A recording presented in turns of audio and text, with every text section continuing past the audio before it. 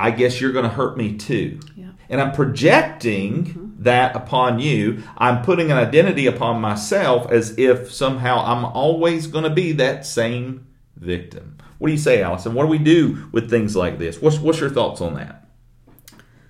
This is totally easier said than done, but that's when you have to take those thoughts captive. I cannot project my issues that I had onto you because you did not do that to me. Right. You were not the perpetrator of my hurt before you. Okay. That's not your fault. Right. So I should not ever project that on you or take that out on you. Does that happen? Yes. Sure. And so you have to show me grace. We both do, vice versa. In those moments. Because in love, those moments. Yeah, because love covers a multitude of sins. But you have to make that choice. Right. Forgiveness, love is a choice. Yeah. You know, it's easy to say these feelings. I don't have the feelings to do this or whatever. Right. Like, I don't feel like forgiving. I don't feel like showing grace or love. I don't feel like I'm in love with you anymore. Yeah. Well, that's a choice. Yeah. You know. Yes. And that's one too. You hear the world will use phrases like "I fell in love" or "we fell out of love," right? Because as if that happens. No, that's not how agape love. That's not how real love works. Love is a choice. Love is a commitment. Love is a decision. Love, again, is this willingness to lay down their life for the other. It's an unconditional. Real love, genuine love, can only be found in the example in the person of Jesus Christ. I cannot define love apart from Him because any other definition falls way short. You talked about feelings.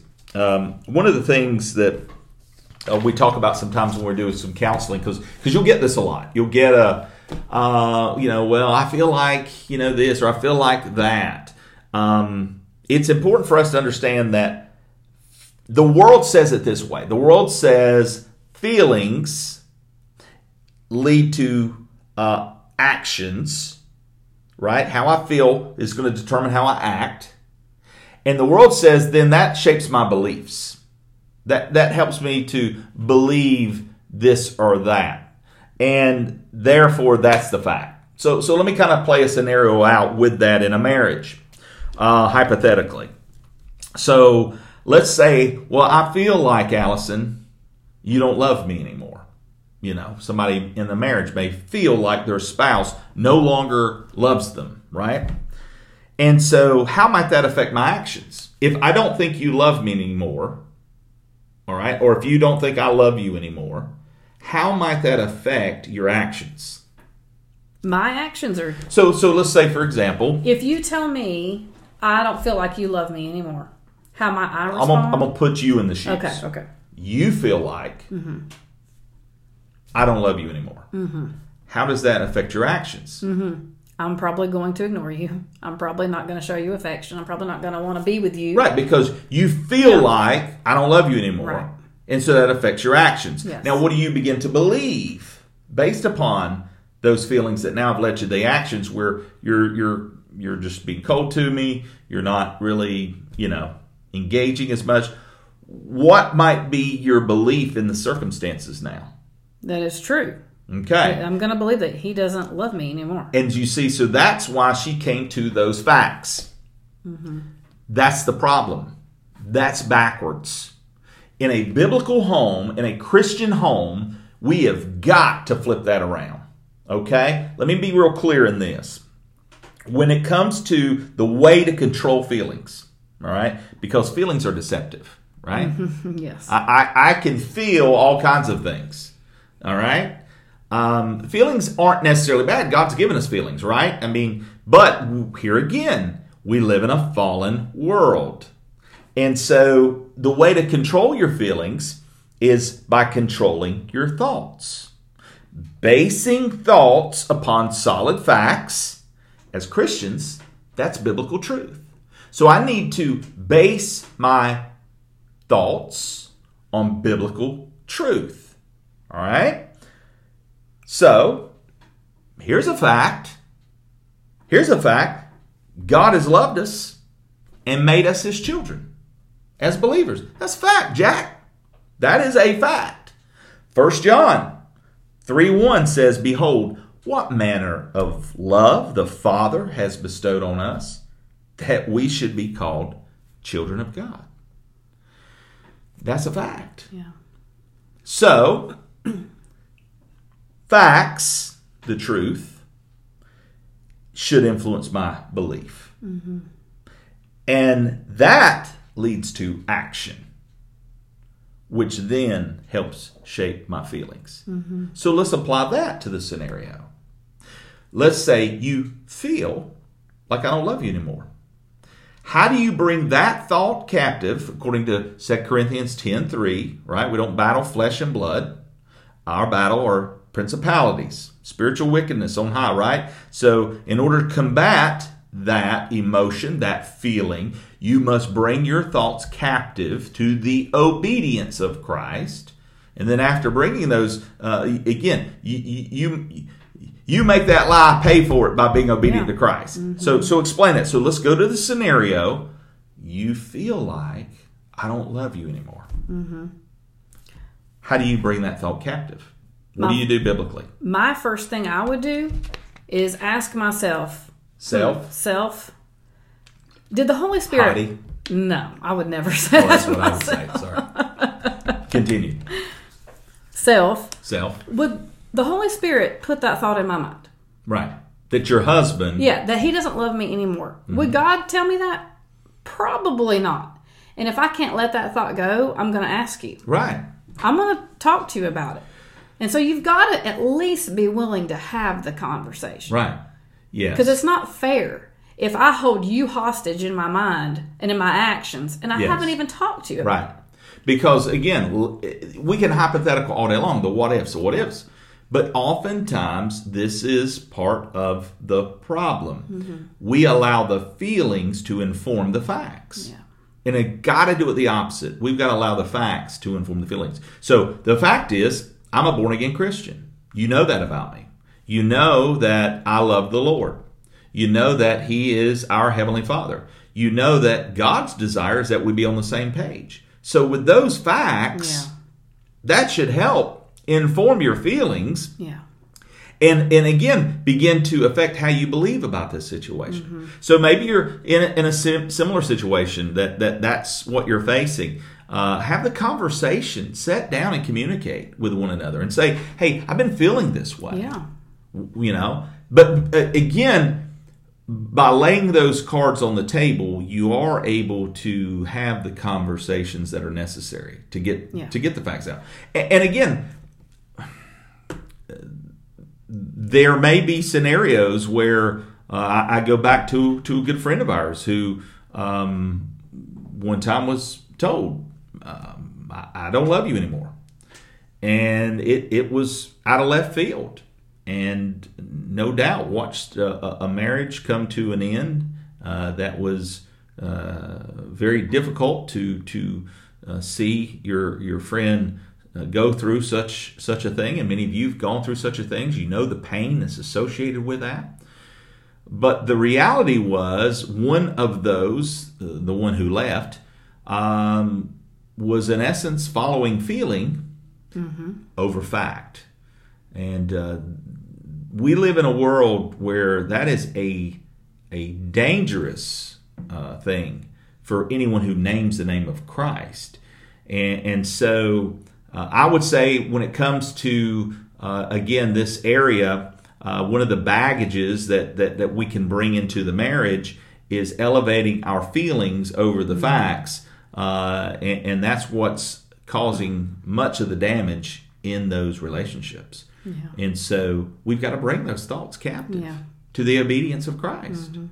You know, I was just, as you were talking about that, the illustration came to my mind of, you know, when you have a fever, you have the chills, right? But that's not the real temperature. Right. The real temperature I'm could freezing. be 80 degrees, and yet freezing. you have chills. Yeah. That would be like me having a fever and trying to put the heat up to 100 to make it feel better for me. Great illustration. But the reality is Yeah. The temperature is 80. You Yeah. shouldn't have the chills. Something's wrong with your body. That's exactly right. So you've got to adjust the actual deal, Yes. the issue, Yes. and not the environment around, not the other. Right. thing. And so in doing that, you've got to get to the heart of the problem. The source. The problem's not the temperature in the room. Right. There's clearly a sickness in your body. Right. All right. Well, there's a sickness in our body. It's called sin. There's a sickness in our heart. It's called sin. Yeah. And when we don't live out our faith, we don't appropriate our identity in Christ, we're not living healthy. And so what ends up shaping my thinking or your thinking in a lot of marriages is not thus saith the Lord, but what thus saith Dr. Phil. Yeah. Or my friend who's been divorced 5 times and knows nothing about marriage, but man, they're a guru on giving you counsel. Who are you listening to? If you want to have a healthy marriage, it comes by building it on a solid foundation, and that's the person of Christ. That's what we're wanting to do in this series, is talk to you about the building blocks that's going to help you navigate some of these pitfalls that even that we as Christians are not immune to. Yeah. But we have the answer and the cure for, because God's not left us undone. Yeah.